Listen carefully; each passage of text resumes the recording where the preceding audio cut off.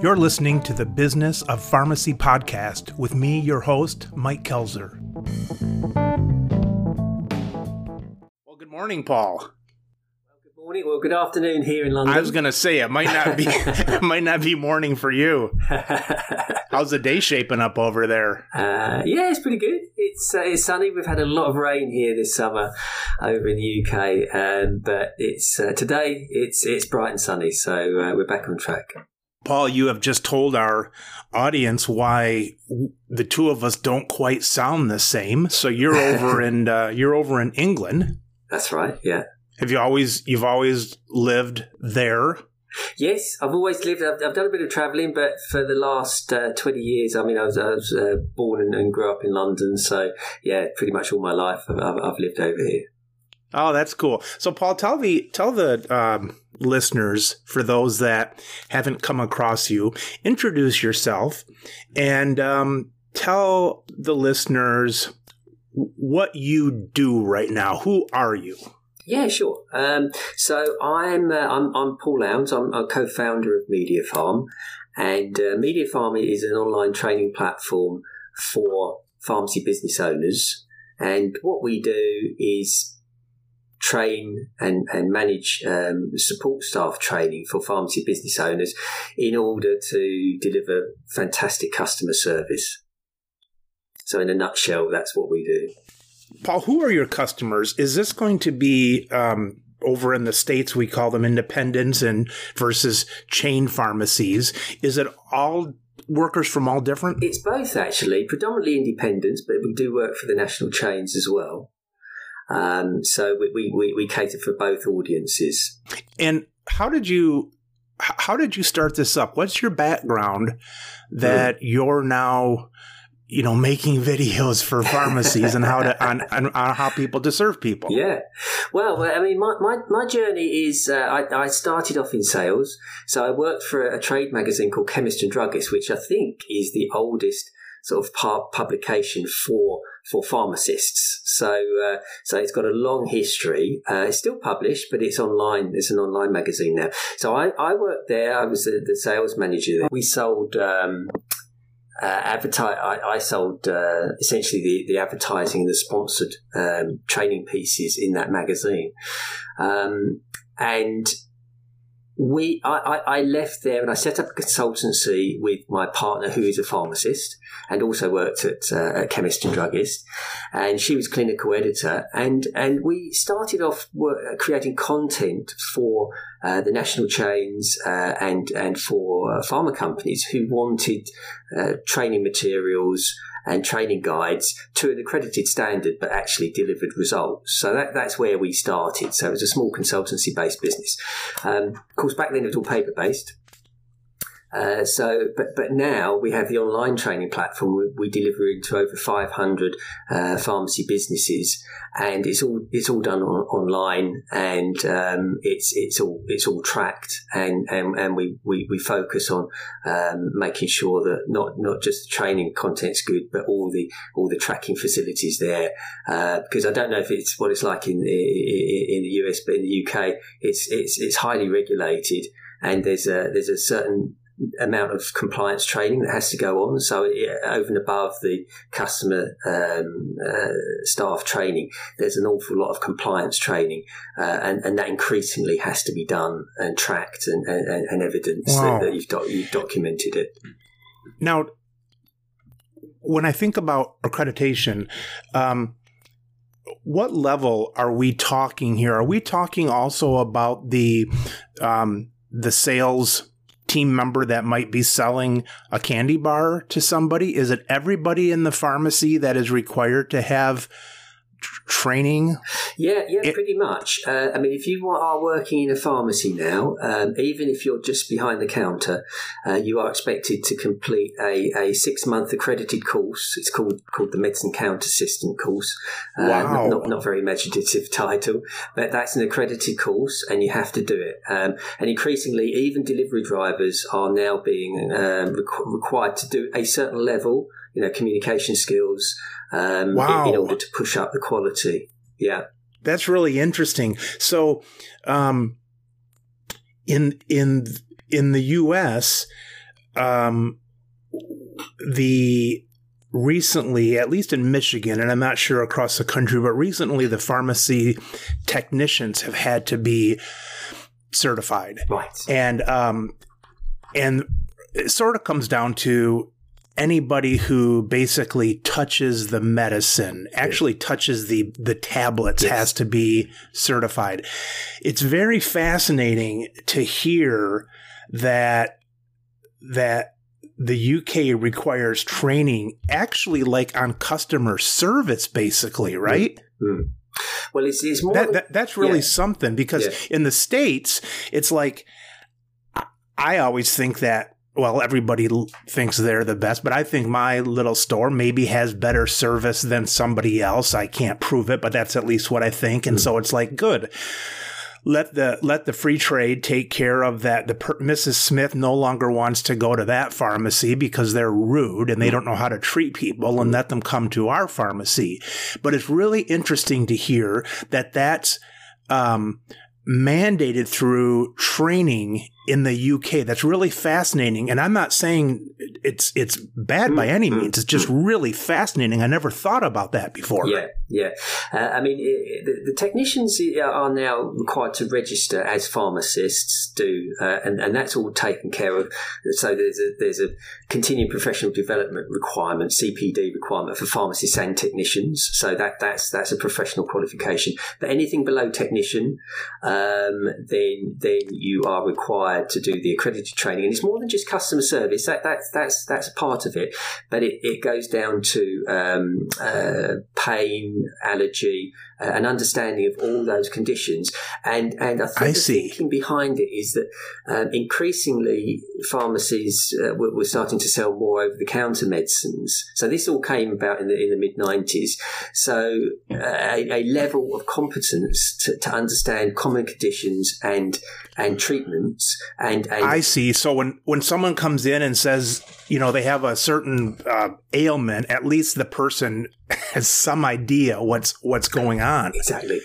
So that's a big part of the training. So it's about understanding medicines, understanding the treatments and basic sort of common things, and then as well as almost kind of like the very first aid part of it before they go and would ask the pharmacist a question. Yeah.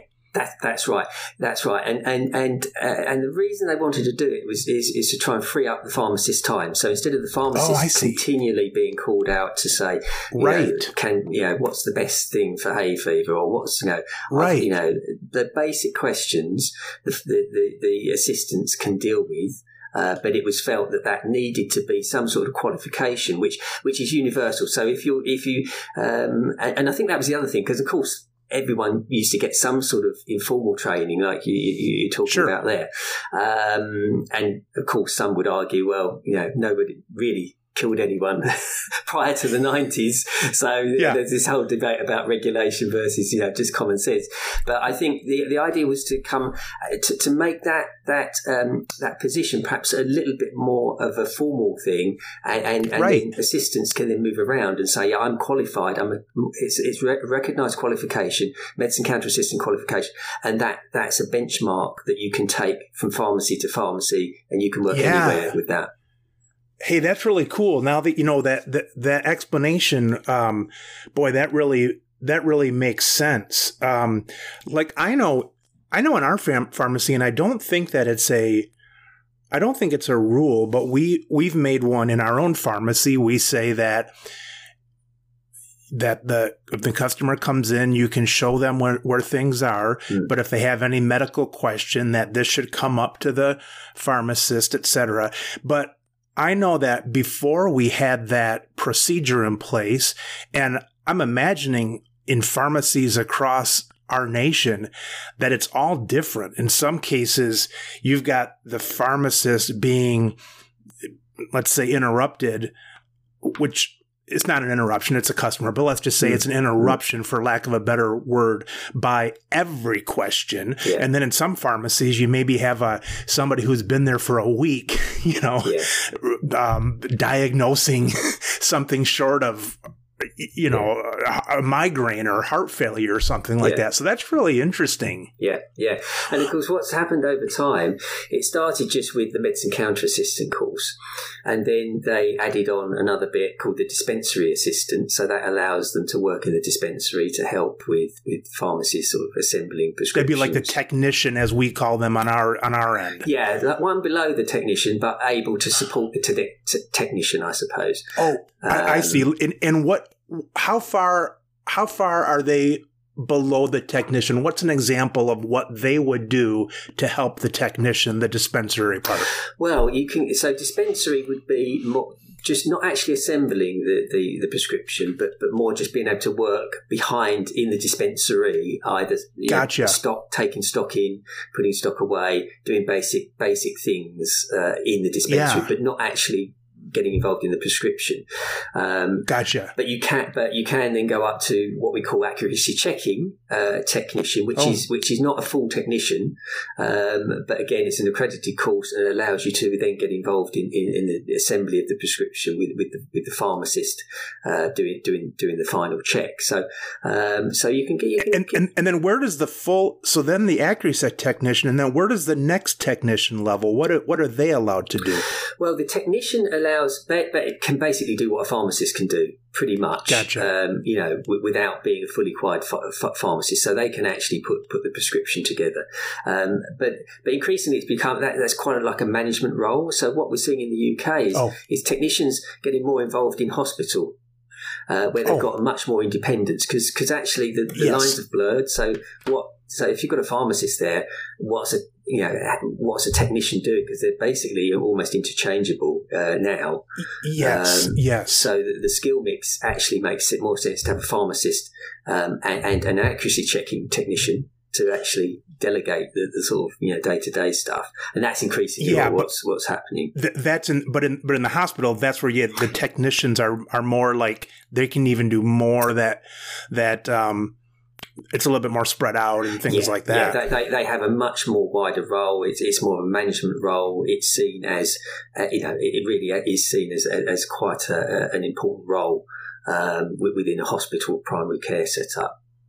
Yeah, I'm afraid if the U.S. did all those levels, they would have a pharmacist, and then they would have one called a lazy pharmacist, and they would put me into that role. Paul, on the 6 months, can the person start in the pharmacy before the 6 months training is completed? They can, but they have to be enrolled on that course within the first 3 months of working. Gotcha. So they can be employed sort of on a preliminary basis, given some basic induction training and understanding about how. But they must be enrolled on that formal qualification within 3 months of starting. Yeah, that role seemed really cool, especially from I don't personally do the hiring at my store anymore, but my chief of operations does a great job. But sometimes, when you get a technician in the States, how they're certified, they have a certain level about them, but it's neat that you could actually hire somebody in that's already trained, like as a counter person, and know that they have that level about them. So that's really cool. Yeah. Tell me back at the early magazine, you said were you selling something that was related to the training somehow? Were you selling ads or something, or something related to the training? Yeah. So when I started out, it was just straightforward ads, trade ads in Trade magazine. And then increasingly the manufacturers started to become what they used to call they were interested in educational marketing. So it's deemed to be of greater value than just straightforward an ad for a product. So we used to work with manufacturers to develop training programs sponsored by the big manufacturers like GSK and Pfizer and people like that. And that was maybe because some of those rules started coming down, and they were then they thought, well, let's merge that.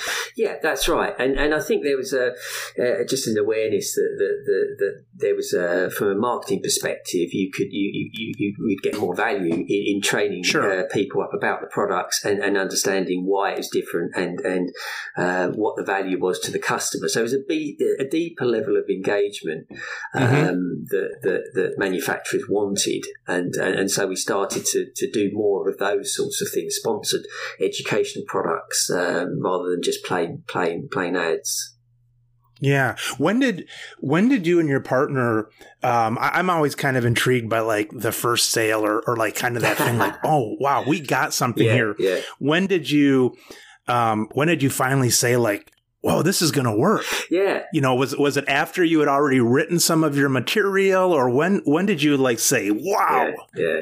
Well, it's interesting. I still remember that first call because it was very much like, it'd be great if we could spin this out into some sort of business. And I saw an ad. I remember seeing. I still remember it in the magazine, and it was an editorial about a company that was launching a training platform for their products and stuff like that. And they were going to have all these great training modules on there, and so I thought I'll ring up the agency and just see if they wanted some help with writing the content. So I picked up the phone, called them. This was back in the day where you could pick up the phone and people used to answer. before you had to warn them with a text that you're going to call. Yeah, exactly. Use the phone. It's rude. It's rude if you do not text somebody now and say I'm going to call you. That's right. I don't know. Right. No one answers the phone straight away. No. And I got straight through to this PR lady, and she said, "Oh, thank goodness you called." She said, "Because we're doing all this stuff, we have no idea how we're going to do it." So they put all this press out to say we're going to do it, and then they were going to go, right, now we've got to figure out how to do it. So it's just one of those I lucked out, Yeah. And they were hoping that they were really advertising for you, even secretly. That's great. And then you did it for them, and then eventually you started more running it out on your own. Then, right? You started doing your own sales of it then. Yeah, so that was a good while later. So it was 2010 that we actually invested in our own platform. And what was happening is that you had more and more manufacturers doing more and more amazing things, but they were all on their own platforms. So what you got was more and more information, more and more content, but increasingly it was getting more and more splintered and scattered across everywhere. So you had multiple logins, and combined with the fact that increasingly pharmacists had to show that you'd recorded it. So what our thinking was, well, wouldn't it be great if actually you turned it on its head and sort of had one place where all this content could sit? And a lot of the content we have actually also sits outside of our platform, but we can track it. So from a pharmacist point of view, it's almost like the internet kind of curated, I suppose you would call it. Sure. Yeah. How did you, let's see, 2010. So if you started that in 2010, you could almost be advertising that online. Is that where you did it, or did you go to some print magazines and that still too? No, we never went through print. We used to advertise it online. We did a lot of trade shows in the early trade days. shows. Yeah. Gotcha. So we signed up a lot of pharmacies that way. And that's really where it picked up from. Yeah. Okay, Paul, trade shows. I walk down the trade show, and I don't go to them much anymore, but I walk down, and I got all these people staring at me. And I feel like getting like, I feel like pretending I have a sight disability or something that no one thinks I'm looking at them. What do you do at a trade show to, do you have any tricks of the trade, or do you, or do you stand there and kind of wait for people to come up, or do you give, Snicker bars away or something like that. Yeah, I mean, we don't do so much of them now because I think they have become much more of a circus. But back, I see. They maybe weren't in the past as much. It was a little bit better back then, and also we were doing something very different. We were the only players in the market, so it's got a little bit more crowded back then. But and also our strategy was we hooked in with the people that put the trade show on. So when you signed up, you got a free learning account, and then people were interested in kind of so they were signposting them to us, as opposed to us sort of waving something and getting people just literally. It's kind of like they gave them the bag and they're just coming to you and filling it up. So with stuff. And I have to say, these days, my attitude, those sorts, I quite like the small ones where they are really focused, and we do a couple. We do a great one as one that I've just come back from, which is much more of a kind of a closed network where you get to speak to people, but it's literally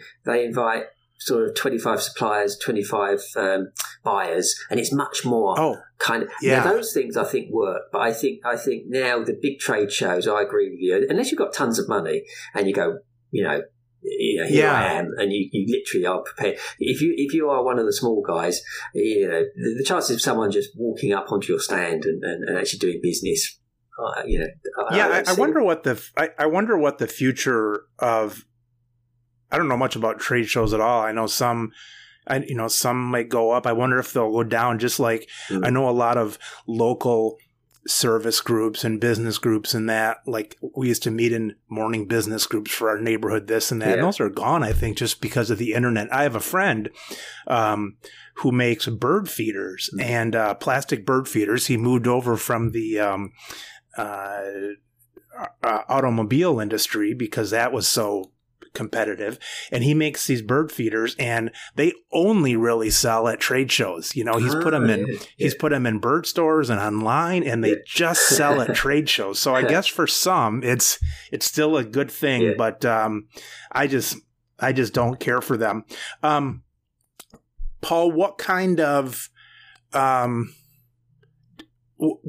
competition do you have to be concerned about? And I imagine there's got to be some competition to keep your prices in line, or else you could charge $1 million if the training is required. So what is the competition? What do you have to be concerned about, or things like that? Yeah, so we have a number of players in the market. Because it's an accredited course, it does mean that it does restrict the competition because it's quite an onerous thing to go through. But there are, I think, 2 or 3 other accredited training providers. I think there's 3. Actually, I think it's 4 who are accredited to deliver the courses. So you're right. There is that sort of benchmarks the price, and the pricing of the courses are all pretty similar. But what we've tried to do, because we were the relatively new entrant, when we actually started to get into the whole kind of accredited course business, and the thing that we do differently from everyone else, traditionally course providers will sell you a course, and we did for many years. So you phone up. You say, right, someone started in my pharmacy, I need to buy this course, as you say, sign me up. And that's traditionally how it worked. What we've tried to do is sort of move things on a little bit. And with our platform, what we do is we've moved towards a subscription model. Because, what we used to see is people used to, it was very reactive, I'd buy this course, I'd buy that course. And as the number of courses that you have to keep track of has increased, people want not just the course, but somewhere to actually monitor what they're doing. Sure. And so things like SOPs, internal training, a lot of fine. So you mentioned, you train your own staff. A lot of people want to do that as well, but they want it all in one place. So what we've done is said, right, a bit like Spotify, a bit like Netflix, Sure. You pay us a monthly subscription. I see. And for that, you get unlimited access to all the courses, rather than buy them separately. So a bit like Netflix, rather than buy and rent a DVD, you just pay it, and you've got access to the whole library. Plus, you can upload your own content, and we'll even provide you with basic kind of servicing. So you've got your own personal training platform, effectively, with all your accredited courses already preloaded. So that's in contrast to where our competition is, which is, hey, you need an MCA course, buy it. Yeah. And then you won't hear from us again. Yeah, right. When you were talking about the Netflix, over in the States, there's a term, it might be a little risque, but I think it's called Netflix and chill, where it means you're probably going to do more than watch Netflix. Yeah. You're probably going to maybe snuggle on the couch a little bit. But I wonder how Mediapharm and chill is going to, if that's ever going to catch on. But maybe there's a romantic pharmacist that will be able to tell us. That would be interesting. You never know. Do you have a market? So, like in the U.S., there is not a mandate for the lower counter person, but there's mandates now for technicians and pharmacy continuing education and so on. Do you have a market outside, or have you? I imagine you've looked. What is the market outside the UK? And do you switch around to meet those different markets and so on? Yeah. So where we see the sort of growth of it, because the accredited stuff really you have to do. So we want to get people through that as quickly as possible. Not because it's bad, but because in terms of actually adding value or pounds to the bottom line, it doesn't matter how many courses you go through. That's not going to actually deliver any sort of extra revenue. So we automate that. We get that all set up. Where we see the real growth is in new services, professional services. So in the UK, over here, most pharmacists derive most of their revenue from the NHS. So they get a dispensing fee for every prescription they dispense from the NHS. And traditionally, 95% of all the revenue from pharmacy came from the NHS, and that's the country's health conglomerate. That's right. Yeah. So all our health services are free at the point of access. So you don't pay for doctors. Gotcha. You don't pay for prescriptions. Well, you do pay for prescriptions, but it's like a flat fee of £10 or something. Sure. So all health services are free. And so pharmacies are effectively part of the NHS, even though they're privately owned. They get their revenue from the NHS, the national healthcare provider. But they are cutting back, like everywhere, on costs, and they are so the dispensing fee is getting less and less. So for pharmacies to grow, that they need to start to look at more sort of consumer private healthcare opportunities, and that is around new services such as travel clinics, such as health checks, diabetes or vaccinations and those kind of things. Yeah, that sort of thing. Therapy management, those kind of things. Therapy management, all sorts of new areas are opening up for pharmacies, and it's just emerging because they're moving from a place where, as I say, 95% all came through the NHS. Now it's dropping. And not just dropping, but the value is getting less. Plus, you've got, of course, technology. So you've got increasing automation coming in from robots and things like that. So suddenly, this idea, there's also a threat. Everyone's worried about Amazon coming in and taking over the whole kind of delivery of medicine. So all that's happening in the backdrop. So plus online, you've got online pharmacies over here as well, of course. So you're getting the same conversations as all retail, high street, bricks and mortar businesses. Is what's the point of difference between you and online? Point of difference is the people. Is the face-to-face contact. That's the same. Ours is more privatized in the U.S., but it's the same exact story. I mean, parallel to what you guys are seeing over over there. It's the shame that I see is that I was just talking to a friend yesterday in pharmacy, and it's like everything's getting squeezed and the costs are coming down, and it's not the same as it was, but it's not because we've solved anything. I mean, I know, like in the U.S. at least, the average lifespan is down, the heart disease is up. It's like we haven't really solved anything in all these years. It's just everything's kind of changing because of price, but not because like we've solved death. Death is still there. We're just finding ways to go about it cheaper, I guess. And over here, the big problems are, I guess, the same as the US. The big killers now are cardiovascular disease and diabetes. So these are lifestyle diseases because people are doing the wrong thing, getting lazier, eating the wrong stuff. Maybe finally. If things crash a little bit or change, people will start to understand that more. I don't know. We've gone through 100 years of pharmacy, and it seems like all the problems are still, all the medical problems are still kind of there. Mm. Paul, what does your day look like typically, as far as waking? Do you go into the office? Do you do this? Do you put in any time at night? Are you traveling? Kind of stuff. What does your day look like as the head honcho? Yeah. So what we do.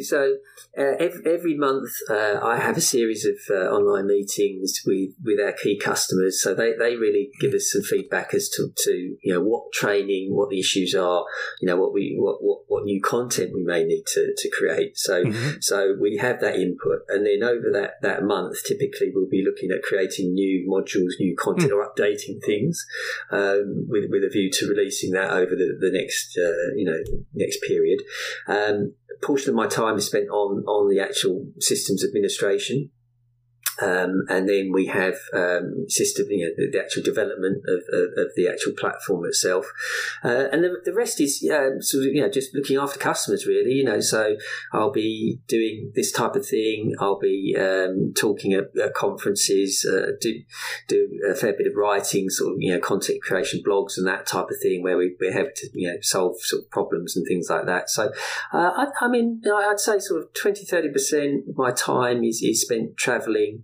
And then the rest is in the office. I try and divide my day up into doing my sort of sales stuff where possible in the morning, and then sort of operational stuff in the afternoon. Although it never quite goes to plan. No, it never goes to plan. I just watched a YouTube last night about the. How you end up it was like midnight last night, and I'm ending up looking at like airline crashes or something like that. But I started an hour earlier though, for some reason, looking at the low cost airlines, and it was saying that in the U.S., the low cost airlines are like maybe 25% or 20% less than the main ones. But they were showing, a map of your area over there, and they're just showing how low cost some of those airlines are compared to the main airlines. So are you hopping on those little things, or are you driving to a lot of your stuff? No, I mean, fortunately, most of the business is in UK actually. So I would take the train. So we have a great train network over here. So I will use the train. But we have the low cost airlines. So if I do need to go to Europe, so I was in Spain a couple of months ago, Portugal, heading out to France later on. So we for those sort of short haul flights, we can jump on quite, and they are. I mean, the crazy thing is, it's cheaper often to fly to Spain, for sort of under £100 than it is to jump on the train. and it's probably in the old days you thought of like planning a flight, but it's almost probably like a bus fare. I mean, you can decide pretty quickly and then make that decision within a day or two and still get low rates. Yeah. Paul, what is your where do you guys see yourself then in 10 years? Just more ingrained into the, more ingrained into helping your base? Yeah, I mean, I see ourselves becoming, personalising the service more and more, but essentially becoming, the sort of the training partner for pharmacy businesses that want to grow. Because we believe that, the training going forward, training the staff to offer great customer service is the only way that pharmacy is going to survive. Like a lot of, bricks and mortar pharmacies, pharmacy, the customer has got to want to go there rather. Clicking online will be so easy. It will get easier and easier. So why would you want to go into, take the hassle to get into town and see someone? It's because you're getting a great experience. So our focus is on training the staff to deliver that. And ensuring that it's as easy as possible, it's as simple as possible, and to get pharmacists to realise that the training isn't is a revenue earner. Because one of the sort of downsides of having this regulatory environment is people see training as a cost. So therefore, I've got to do that because I have to, because I'll be out of business if I don't tick the box. Right. But then that's it. Just so doing what's required. Whereas the way that we see it and the way that we've shown works is that if you train your staff every day, every week, every month, then that in itself, and you're focusing on things which the business is focused on. So what's the business plan? What are the key things that are going to drive have you got training to do that, to deliver that? Then that's the line, and that's what's going to create growth. So that's really our driver to provide the pharmacy businesses which up till now haven't had that facility because they just can't afford to. No, if you're a small business, you can't afford your own training platform with all the content. Right. We can't do it. So if we are providing that, and we can help educate you into learning how to use it effectively, you've got a fantastic tool then to go out to the marketplace and develop these new services and to fight back against online. Yeah, and people they see the training as part of their satisfaction because it's probably it's kind of that back and forth where if you use what you were trained on and then see the customer satisfied and so on, it kind of goes back and forth. Yeah, and millennials, I think, increasingly expect it as well. When we started, people used to say, well, nobody's interested in training, no one wants to do it, But of course, now the millennials coming up, the first thing they say is, what training do you offer? I mean, that's actually... How come I was left without training, Where does the employee typically, where and when does the employee typically do the training? I'm assuming it's, on some device with maybe headphones in or something. Are they doing that like at work or on their own or? Yeah, it's a mixture actually, Mike. But what we see increasingly is people doing it in their own time. So, when we launched, the big concern was, how people are going to have time to do it. But actually now, a lot of people actually prefer to do it in their own time. So, you can access the platform on your phone, on your tablet, laptop, whatever. So some people still do it in the pharmacy, and they may use a laptop there, or even their own sort of PMR system to access it. But we see it an increasing amount. And actually, the weird thing is, if I see the analytics, people never believe me when I tell them, but the most popular time for people to complete the training is actually on a Friday night, 7:00 on a Friday night. No kidding. Now, no kidding. It's just maybe their wind down. Well, I told you it's their Mediapharm and chill, Paul. I told you that. I told you that. Now the question is, does it go till midnight? Yeah. That's the question. Well, I think part of it might be too is that it's a transferable degree. Yeah. So where if it was just training for this store, then they're like, well, I'm doing this for Old Man Smith, who's out on the golf course as my boss. But with this, because it's transferable, I compare that sort of to like in the States, like our technicians studying for their recertification, they don't relate that so much to just our pharmacy. Yeah. Paul, what kind of worries or hurdles or things that are kind of a pain in the rear to you do you kind of wish you could eliminate from your day, I guess? I guess the sort of the bits that I'd love to take off, it would be around, the software issues and programming and that type of thing. Yeah. Because, that's the bit, I love dealing with customers. I mean, sales is what I grew up with. So I love that bit of it. And I love solving problems, and I love being able to sort of say, right, okay, we've got a solution here. I love that. What I struggle with a little bit is then putting on my analytics hat on and or programming hat on. I don't program, but I have to understand how programmers work and trying to document that and then do all that. And that's the hard bit. And invariably, you can imagine with a platform like this, there's quite a lot under the bonnet, and you're trying to sort of update things and then but also keep it the same, but improve it, and that bit, I know how that goes. Yeah, we had that. The best example of that for me is our house. Our wood floor in our house was getting kind of scuffed up a little bit, and you just kind of ignore it, and pretty soon you say, all right, we got to do something. So you hire this company in, and they come in and they end up putting down you wonder if they've ever done it before. They put the wrong shellac down so it's showing every footprint. It's like, why did we?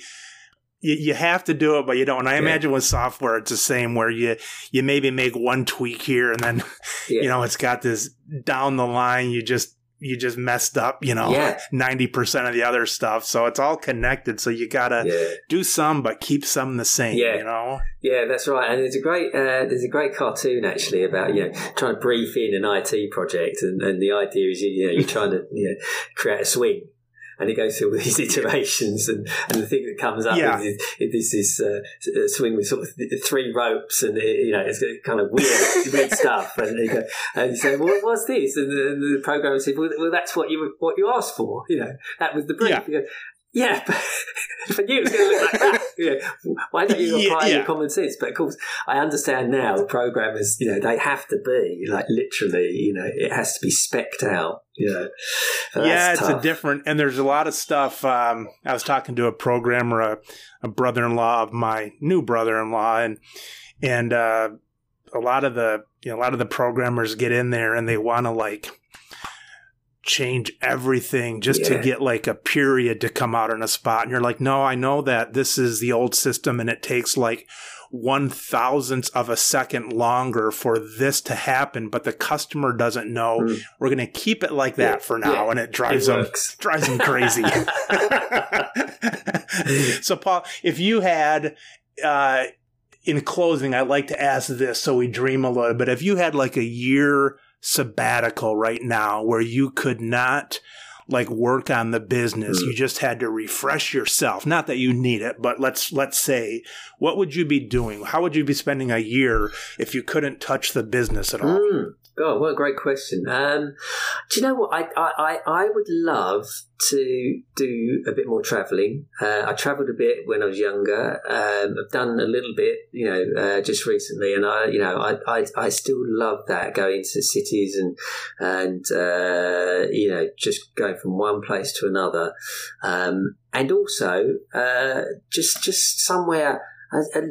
A little bit sort of, near a lake, near some mountains, a little bit kind of, a bit quieter. I think that's a bit more kind of back to nature. I think that's increasingly, I'm drawn back to the simple things of life. Yeah. I don't know if that's an age thing. Could all, or what? Yeah, I don't know. I think we could all, I think we could all use that a little bit more. I think we all As much as I love technology, I think, it's nice to have that counter, isn't it? Yes, it sure is.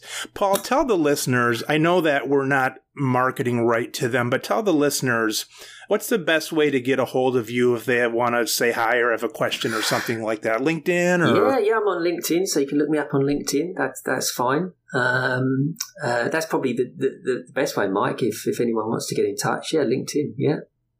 Yeah, say hello to our new friend across the pond over there. Yeah, no, be great to catch up with anyone from the US who's interested in talking to us. Yeah, definitely. Well, Paul, thank you so much for your time. It's really nice to meet you, and I'm looking. I'm glad to say now I have a friend that's over in England. In case I ever have to run from the law over here, I'll know where I can hide. You'll be very welcome, Mike. I might take you up on that. All right. Thanks, Paul. Okay. Take care. Bye-bye. You've been listening to the Business of Pharmacy podcast with me, your host, Mike Kelzer. Please subscribe for all future episodes.